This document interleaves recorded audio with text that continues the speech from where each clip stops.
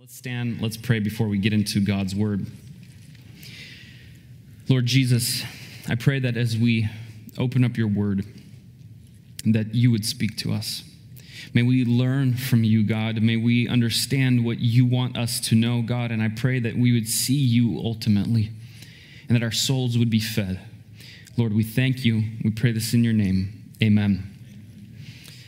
On the screen, I've got a meme that I see almost every July 4th. Every July 4th, it's on Instagram, and it says, on a scale of 1 to America, how free are you this weekend? It's a great cheesy pickup line, right? But why do I bring this up? Because we in America, we love our freedom, don't we? And we have a lot of freedom. We are gathering here right now in the name of Jesus to worship Jesus, and there's nobody trying to stop us. There's nobody spying on us, right? We enjoy and love our freedoms, and thank God for all the freedoms that God has given us at this moment. And as Christians, we too, in Christ, are able to enjoy many freedoms. God saves us from the law. God saves us from trying to earn his favor, but he gives us his favor in the form of Jesus Christ. However, sometimes what could be a freedom for me could actually be a stumbling block to another believer. And this is what we are going to call gray areas. This is what's called gray areas in Christianity. But thankfully, the Word of God does not leave us without instruction on how to respond and how to treat one another when there's a gray area in between us, when we don't agree with one another. So we're going to read 1 Corinthians chapter 8, because we're going through the series of 1 Corinthians, and we're now on chapter 8, and let's read that together now. Verse 1, now concerning food offered to idols, we know that all of us possess knowledge. They're guessing he's probably quoting them from a letter that they wrote to him.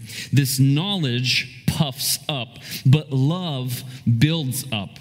If anyone imagines that he knows something, he does not yet know as he ought to know. But if anyone loves God, he is known by God. Therefore, as to the eating of food offered to idols, we know that an idol has no real existence, and that there is no God but one. But although there are many so-called gods in the heaven or the earth, or as indeed there are many gods and many lords, yet for us there is one God, the Father, from whom are all things and for whom we exist, and one Lord, Jesus Christ, through whom are all things and through whom we exist. However, not all possess this knowledge, but some, through former association with idols, eat food as really offered to an idol, and their conscience, being weak, is defiled. Food will not commend us to God. We are no worse off if we do not eat, and no better off if we do. But take care that this right of yours does not somehow become a stumbling block to the weak. For if anyone sees you who have knowledge eating in an idol's temple, will he not be encouraged if his conscience is weak to eat food offered to idols? And so by your knowledge, this weak person is destroyed, the brother for whom Christ died. Thus, sinning against your brothers and wounding their conscience when it is weak, you sin against Christ. Therefore, if food makes my brother stumble, I will never eat meat, lest I make my brother stumble. These are the words of God. Just to understand the context of what was going on. In the city of Corinth, there were people, Christians, that went to the Corinthian church who were also going to idol temples. And they would participate and eat of the sacrificial meals with other idol worshipers as well, right? And the logic that they had was, well, this idol whose temple I came to is not a real God, right? It's just a man-made little statue. I know the real God. I worship the real God. So it doesn't really matter if I go to this idol, and I eat in these meals. It's fun. It's great. The meat is delicious, right? But what would happen is weaker Christians would be walking by and they would see this other Christian person eating the sacrificial meal, and they would be tempted to also like, oh, maybe that's okay for me as well. And they would participate, but their conscience being weak because of their past, right? Because of their past association with idols, they would feel like, oh, at the end, after they were done, they would feel like I just sinned because I participated and worshiped an idol. So what's interesting is we're going to read 1 Corinthians 10, part of it as well, but we'll see that in 1 Corinthians 10, Paul explicitly forbids eating in the idol temples. He'll go on to say, no, you can't do that at all, period. There's no option there. But we'll see in Corinthians 10 that there is still this gray area where it could be right, it could be wrong, right? And it was specifically about the meat that was sold in the markets in that area. What would happen is, there's the idol and then the sacrificial meals in the temple, but then there will also be the meat markets. And oftentimes a business, when they would sell the meat at their, sell meat to people, they would sacrifice a little piece of it to an idol. Or maybe it was priests that would do the sacrifice, and then they would sell that meat, and people would buy it, and they would say, oh, this meat was, offered to Artemis or whatever, right? So these, kind of like blessed or holy pagan meat. And what Paul is saying, yeah, there are some Christians that could go and buy that meat and say, I don't care who you think you sacrificed it to, right? There's only one God. This all belongs to God. You guys are just playing some silly game. I'm just going to enjoy this meat to the glory of God, and I'm going to praise God. But there are other Christians who said, I'm not touching that. I can't touch that. That's defiled. That's unclean. Do you guys know the background? Do you guys know the history of those things, right? That was sacrificed to an idol. How could you partake in that, right? And so there was this kind of conflict, and there's this clash. Different Christians would respond differently. And so what we see here is that gray areas have always been around. From the very beginning, since Christianity has formed, people in the same church have had conflicting views. They had different perspectives on certain topics. And I want to say gray areas are normal. We just looked at one example. I'm not saying they're good, right? If we could do away with them, we should. But they're normal. That's the reality. But luckily, the Word of God does not leave us guessing on how to treat one another, how to respond to each other when we differ. In every church, right, each person is coming in from a different background, right? A different family circumstance, different cultures, right? Maybe different exposures, different personalities. Just like here, and same thing in the church of Corinth. There's different opinions on all these different subjects. And so churches have always had issues with differing opinions. It's true. Like the only church where you're not going to have a different opinion on anything is the church where you're the only member, right? And even then, you're still probably going to have conflicts with your own self. And notice how Paul responds. Paul doesn't say, oh, for those of you that don't want to eat meat, guys, no problem. Just split off and start your own vegetarian church, right? Like easy, problem solved, right? And then if you find another thing you disagree, just split off again, right? That's not the solution that the Word of God gives us. So the Word of God acknowledges that there's differences of opinion, and yet that gives us a completely different solution. There's probably an unlimited amount of topics that we as Christians can divide about.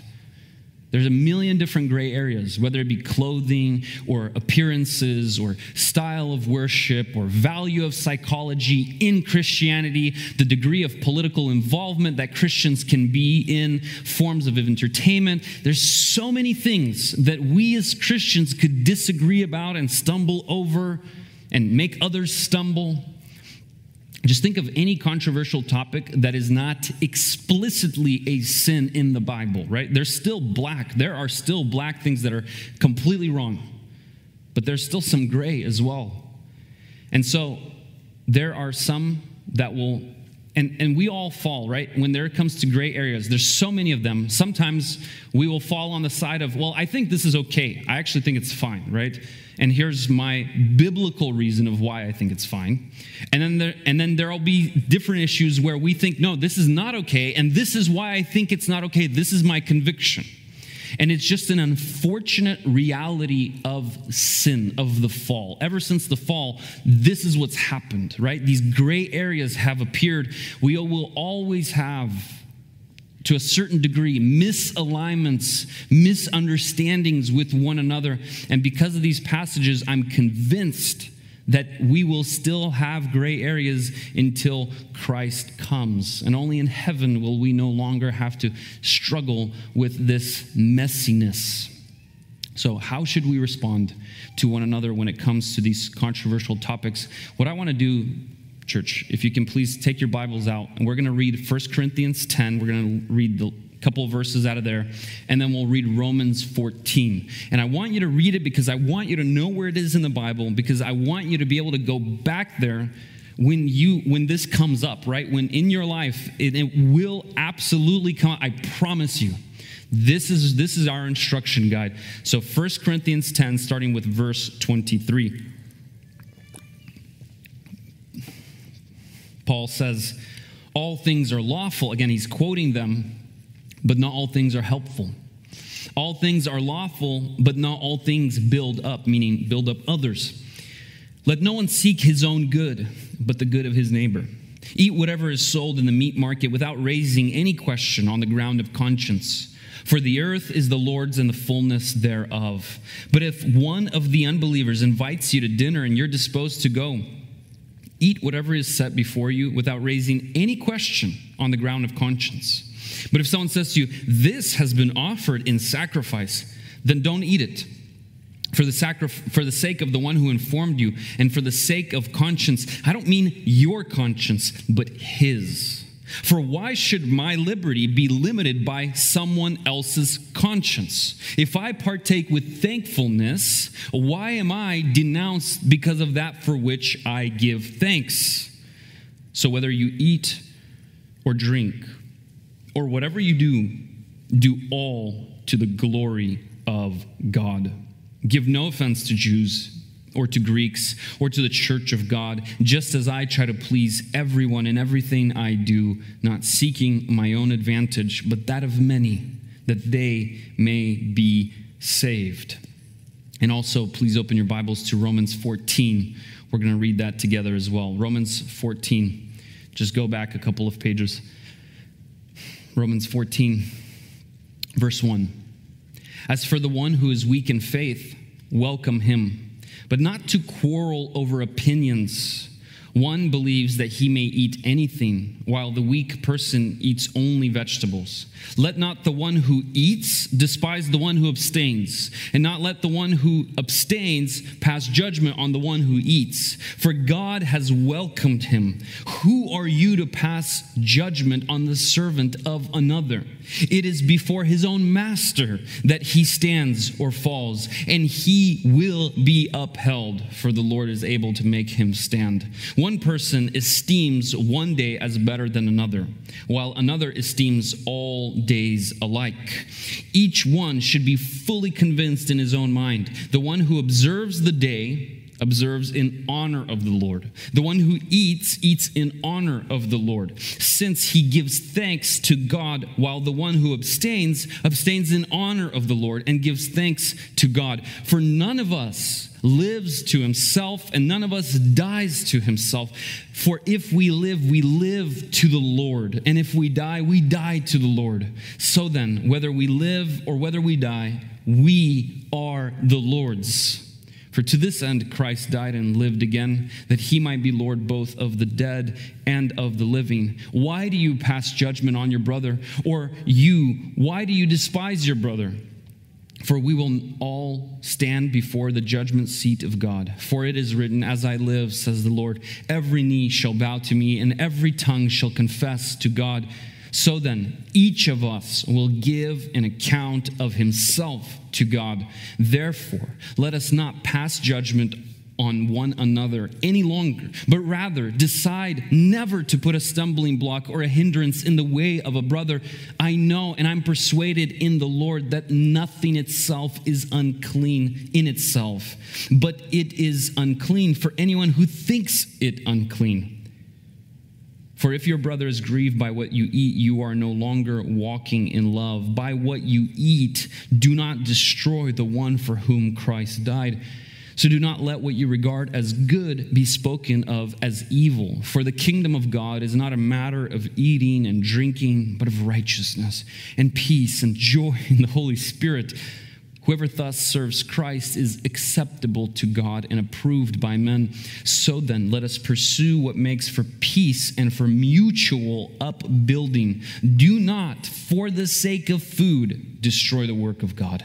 Everything is indeed clean, but it is wrong for anyone to make another stumble by what he eats. It is good not to eat meat or drink wine or do anything that causes your brother to stumble. The faith that you have, keep between yourself and God.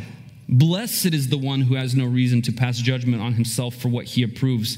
But whoever has doubts is condemned if he eats, because the eating is not from faith.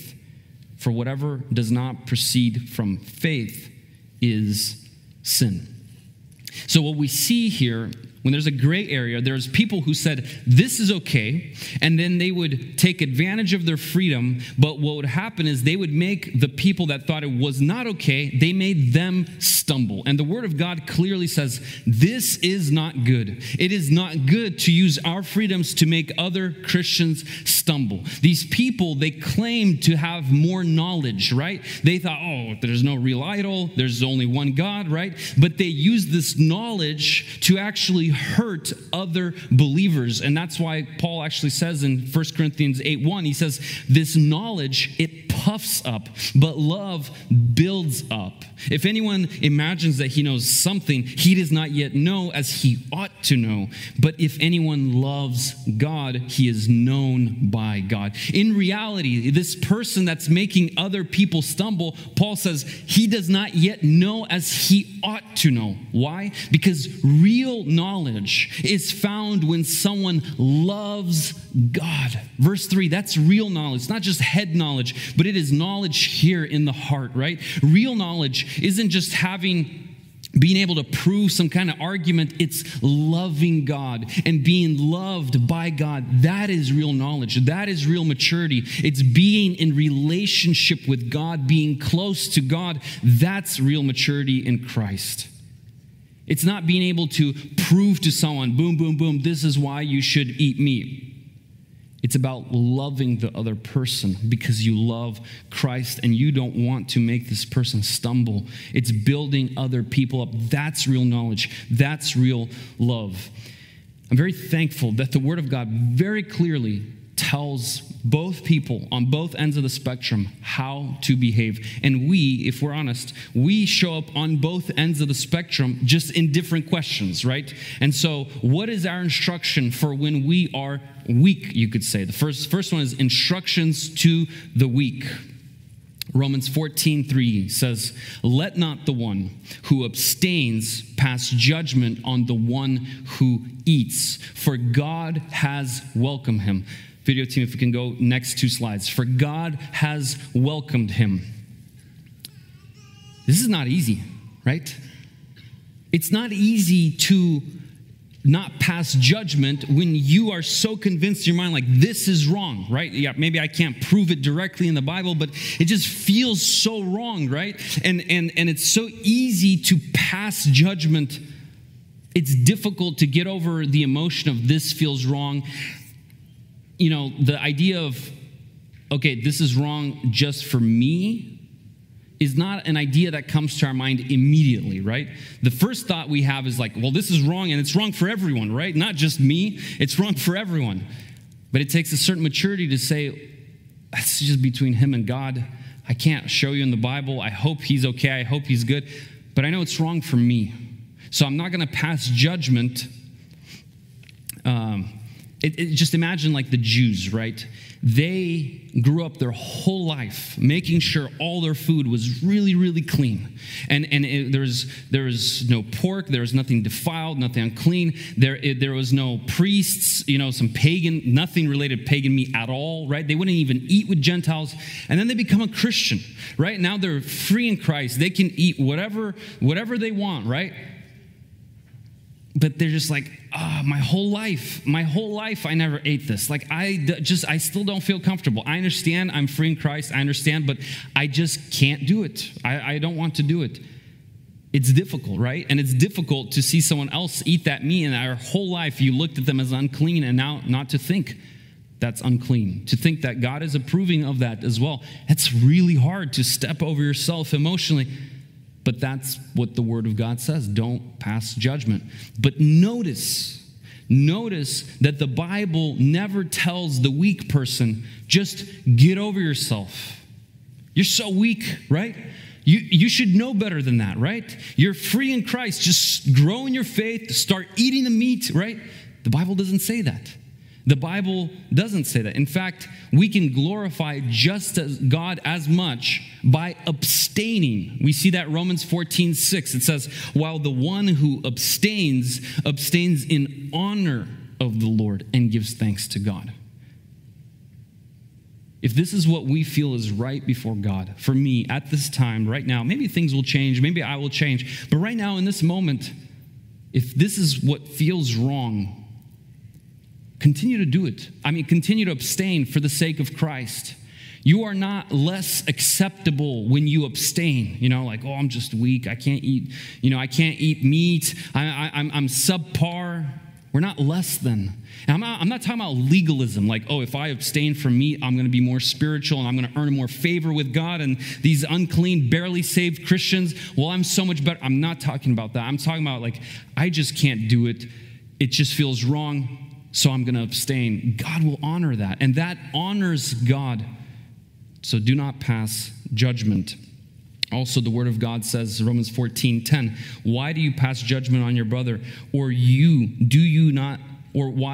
do you despise your brother? For we will all stand before the judgment seat of God. Verse 12. So then, each of us will give an account of himself to God. The key, the secret to being able to be in a position where we're abstaining and seeing other people who maybe are not abstaining.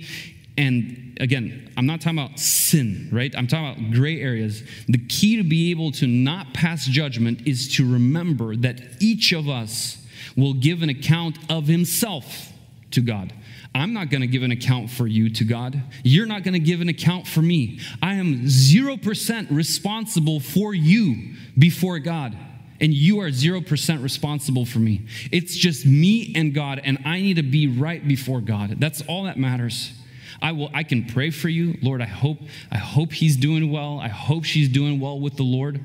But if it's not explicitly a sin, there's nothing more we can do. We can just remember that each of us will give an account. We have to remember God will figure it out with them. I don't know their situation completely. I don't know their background. I don't know any of that stuff. Leave it up to them and to God. Again, those things that are clearly sins have to be called out, and we have to approach our brothers or sisters. But the gray areas, this is how we respond. Now, instruction to the strong. When we find ourselves on the other side, when we feel like we approve of something and it's fine and we can participate, but it might be a gray area, Romans 14:3 says, let not the one who eats despise the one who abstains. The Word of God tells us, if we can go next 2 slides, video team, do not look down on the one who is abstaining, right?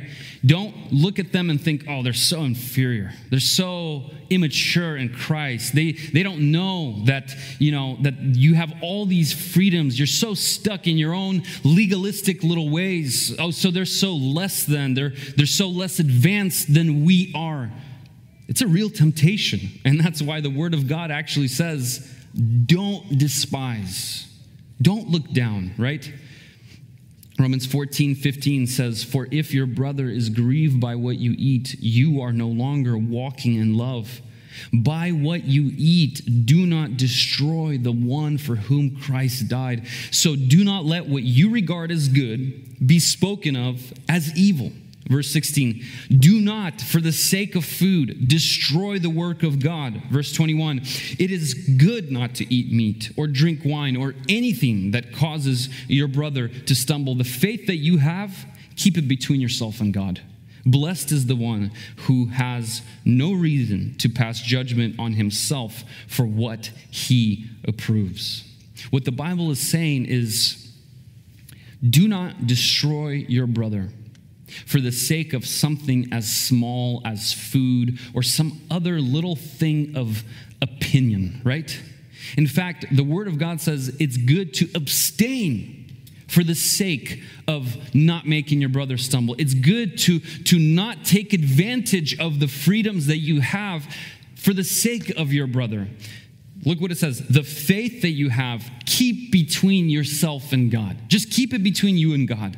This is very, very important, and it's crazy because there are some people, Christians, who feel like they need to flaunt their freedom in Christ, right? Just flaunt it, showing it off. They want to show off how unlegalistic they are, how free they are in Christ, right? But that's literally the exact opposite of what the Word of God tells us to do, right? The Word of God says, the faith that you have, keep it between yourself and God. Just you and the Lord. Some people go so far as to posting on social media their freedoms, and they know it's going to make people stumble. And they still do it, and it's exactly the opposite of what the Word of God teaches. Keep your faith between yourself and God. 1 Corinthians 8:8 also says, "Food will not commend us to God. We are no worse off if we do not eat, and no better off if we do." So, in other words, it doesn't really matter in our relationship with God. Verse 9, "But take care that this right of yours does not somehow become a stumbling block to the weak. For if anyone sees you who have knowledge eating in an idol's temple, will he not be encouraged if his conscience is weak to eat food offered to idols? And so by your knowledge, this weak person is destroyed, the brother for whom Christ died. Thus sinning against your brothers and wounding their conscience when it is weak, you sin against Christ." Food will not commend us to God, meaning this freedom that we have in Christ, yes, it is our freedom, but this freedom itself, or exercising this freedom, it won't draw us closer to God. What Paul is saying is that something that is non-essential, a non-essential part of our relationship with God, don't use that to push other people away from God. You know, it feels like, let's say, Bible reading or prayer, right? Like, that's an essential. We need that. We need to live by the Word of God. And someone says, "Oh, you reading your Bible so often makes me stumble." Okay, sorry. Like, I can't help you with that, right? Because this actually helps me in my relationship with God. But food, entertainment, whatever it is, right? These other gray areas, it's a non-essential. It doesn't bring us closer to God. So he's saying, don't use something that doesn't bring you closer to God. Don't use that to destroy your brother in Christ. And you don't say, it says, welcome him, not to quarrel about opinions. Don't, this weak person just needs to be stronger in the Lord. They just need to mature up a little bit, and then they'll understand me and why I use my freedoms, right? The Word of God actually says that by making our brother stumble, we sin against Christ. That's wild. That's convicting. When I was preparing this message, that's convicting. The Bible makes it clear that it's possible to use our freedom, and it itself, in itself, is not a sin, but when a brother stumbles over the freedom that we have in Christ, that we flaunted by wounding their conscience, we actually sin against Christ himself. Not just against the brother, but against Jesus Christ, church. And if we are sinning in Christ, why do we need those kind of freedoms? We'd rather hold on to our freedoms and sin against Christ. And the specific phrase that I really want us to look at is this phrase, the brother for whom Christ died. The brother for whom Christ died. This phrase, someone for whom Christ died, or the brother for whom Christ died, specifically, only gets used twice in the Bible. There's other passages that talks about Jesus dying for us, but it's specifically a group of people, a set of group of people for whom Christ died only gets used twice in the Bible. And interestingly, in both places, the context is all about not making our brothers stumble. Romans 14:15, by what you eat, do not destroy the one for whom Christ died. 1 Corinthians 8:11, so by your knowledge, this weak person is destroyed, the brother for whom Christ died. This is Paul's main argument for why we as strong Christians should deny ourselves for the sake of weaker Christians. Paul emphasizes the preciousness of other believers, of our brothers and sisters, because of the price that Christ has paid for all of us. That's the main argument. That is the crux. That's the key to understanding how we should treat each other in these gray areas, church. You see, if we as Christians begin to compare ourselves to other Christians, right? Well, I can do this, they can't do that, and they stumble when they see me, right? We'll begin to see other weak Christians as inferior, right? And it's easy to start feeling as if their weakness is unjustly affecting my freedom. It's limiting my freedom, right? So why should their weakness limit my freedom that I have in Jesus Christ? And what Paul is saying, he's saying, zoom out. Hey, zoom out. Get out of your little bubble. Don't you realize it's not about me and my freedom and me living a good life here. It's about Christ, church. Life is about Christ. He is the sun, and we are the planets. We revolve around him, not us and everything revolving around us. This world has been ruined by sin. It's been destroyed by sin. And we are all hopelessly lost in this world apart from God. But God, in his goodness, sent his perfect Son into this world, who lived the perfect life and who took our sin upon himself and died with it, in order to bring us forgiveness, in order to give us new life. He suffered for us. And he did it because he loved us. He loved us until the very end. The Word of God says he sacrificed himself so that whoever believes in him shall not perish, but have eternal life. If you haven't believed in him yet, believe in him today. Trust in him today. Cry out to him today, and he will save you. That's the precious gospel that we proclaim and live by. That's the only way to be saved. And now everyone who comes to him is now his, is Christ. Meaning he died for each and every one of us. He loves each and every one of us personally, not generically like, oh, whoever walks through that door in the next hour, I'm going to love them and I'm going to die for them. No, it's individually. Yes, as a group, but also individually, he loves every single one of us as souls. And the reason each of us are precious is because God has paid a specific price for each and every one of us, specifically through his death. Let me give you an example. Imagine you have multiple kids, right? And you're living a life and it's great and your kids are happy, you're happy, and then one day, God forbid, you find out that they have some kind of terminal disease and all of them are about to die. And the only way that you hope to save their life is by you selling all that you have. Your cars, houses, whatever you have, you sell everything. All your life savings, your retirement, every little place you hid your $100, right? You're scraping everything and you're going all in. You're going to lose everything you have just to give them a fighting chance to survive. You buy the treatment. They take it 6 months later. They're recovering. They're good. They're happy. And then you walk into the room and one of your kids is crying. And you ask, what's going on? And they said, oh, well, my older sibling said that I'm dumb because I'm getting worse grades in school than everyone else. And your kid starts feeling sad and insecure. How would you feel as a parent in that moment? Anger, right? You love your kids, but you would feel anger, right? Because ultimately you don't care what grades your kid gets as long as they're trying their best, right? You don't care. You just gave up everything. You lost everything for all of them, for their sake, for each of them individually. And now one of your kids is emotionally destroying your other child. That's so wrong.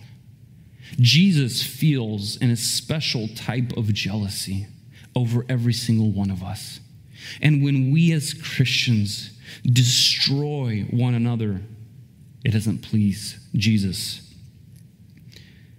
He doesn't care how strong, how smart, how dumb, how weak any of us are. What he cares about is whether we love him and whether we love one another. That's it. Jesus has paid a precious price for all of us. So may we honor him by honoring and loving one another.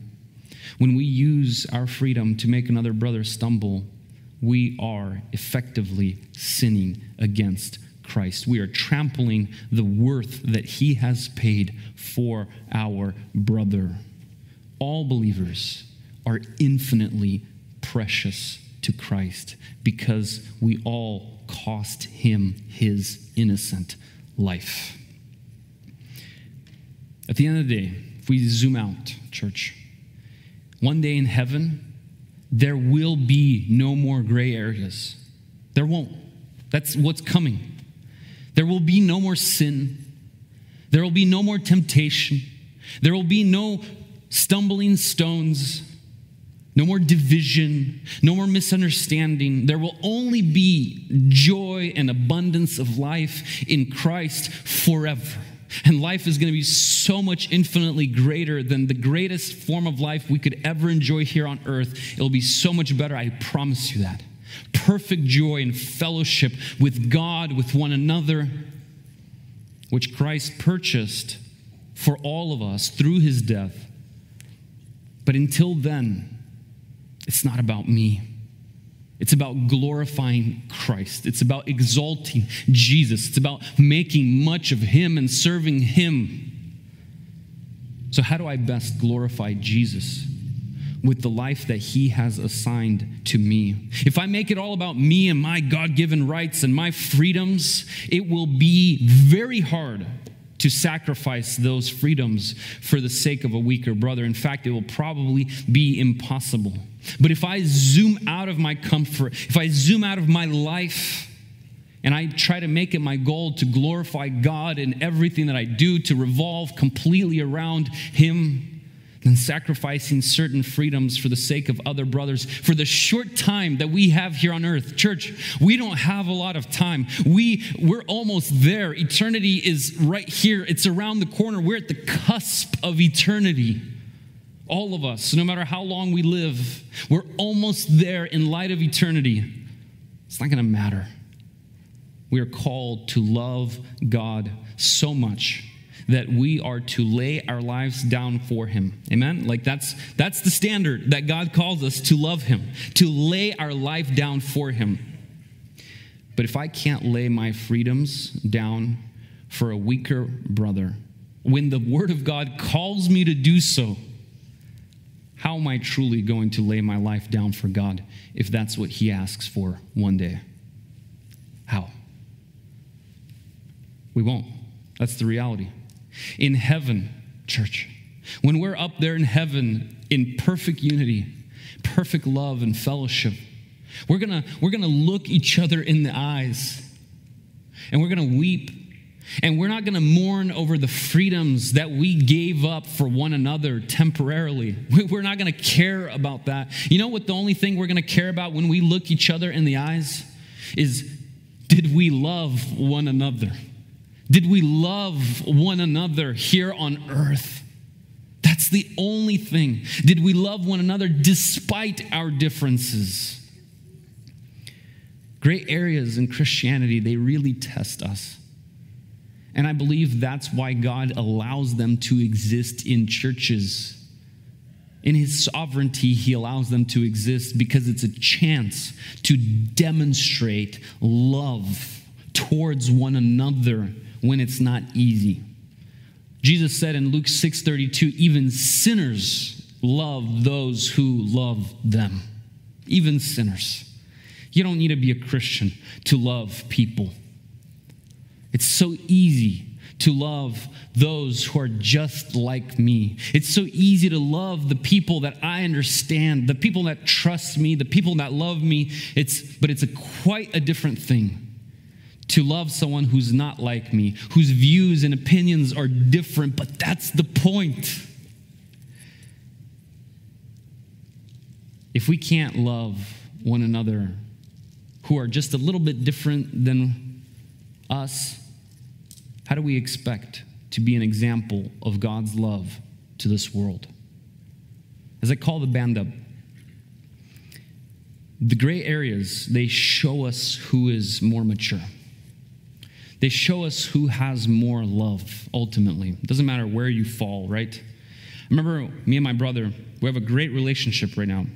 But as brothers who are close in age, we'd get in a lot of fights. And for those of you that have brothers, you know how it was. And we would get into fights, and my mom would run in, and she'd separate us. And he's like, he started it. Usually it was me. And he's like, well, but he escalated it. He continued, right? And there's just this, finger pointing, and all of us had strong legal defenses why the other one was at fault, right? And it was a stalemate every time. You'd get lost, right? And she would always just say this, and it just always got to me. She said, he who is wiser will ask for forgiveness first. He who is wiser will take that first step towards reconciliation.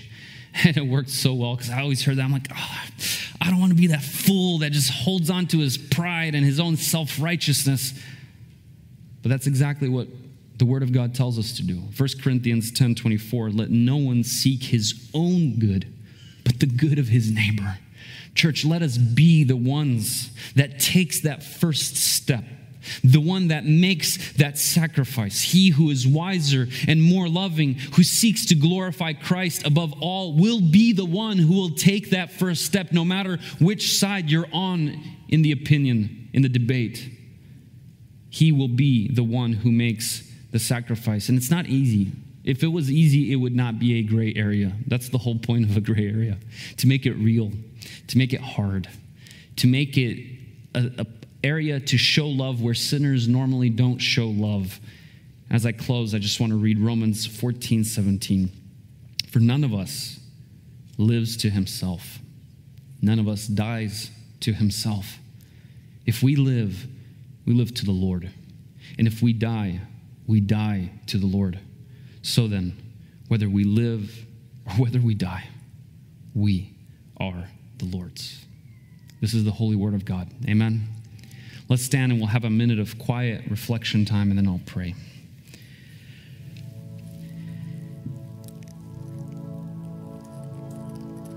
Lord Jesus, we come before you, and it's an impossible task to deny ourselves, our comforts, our pleasures, our freedoms for the sake of someone weaker. God, without you, it's impossible. But with God, you said, all things are possible. So I pray that all of us, that we would cling to you, God, that we would hold fast to you, that you would be at the center, and that you would give us the strength to be the light, to be loving, to be mature, to be close to you, and to serve our brothers around us. Lord, we thank you. We worship you. We pray this in your name. Amen.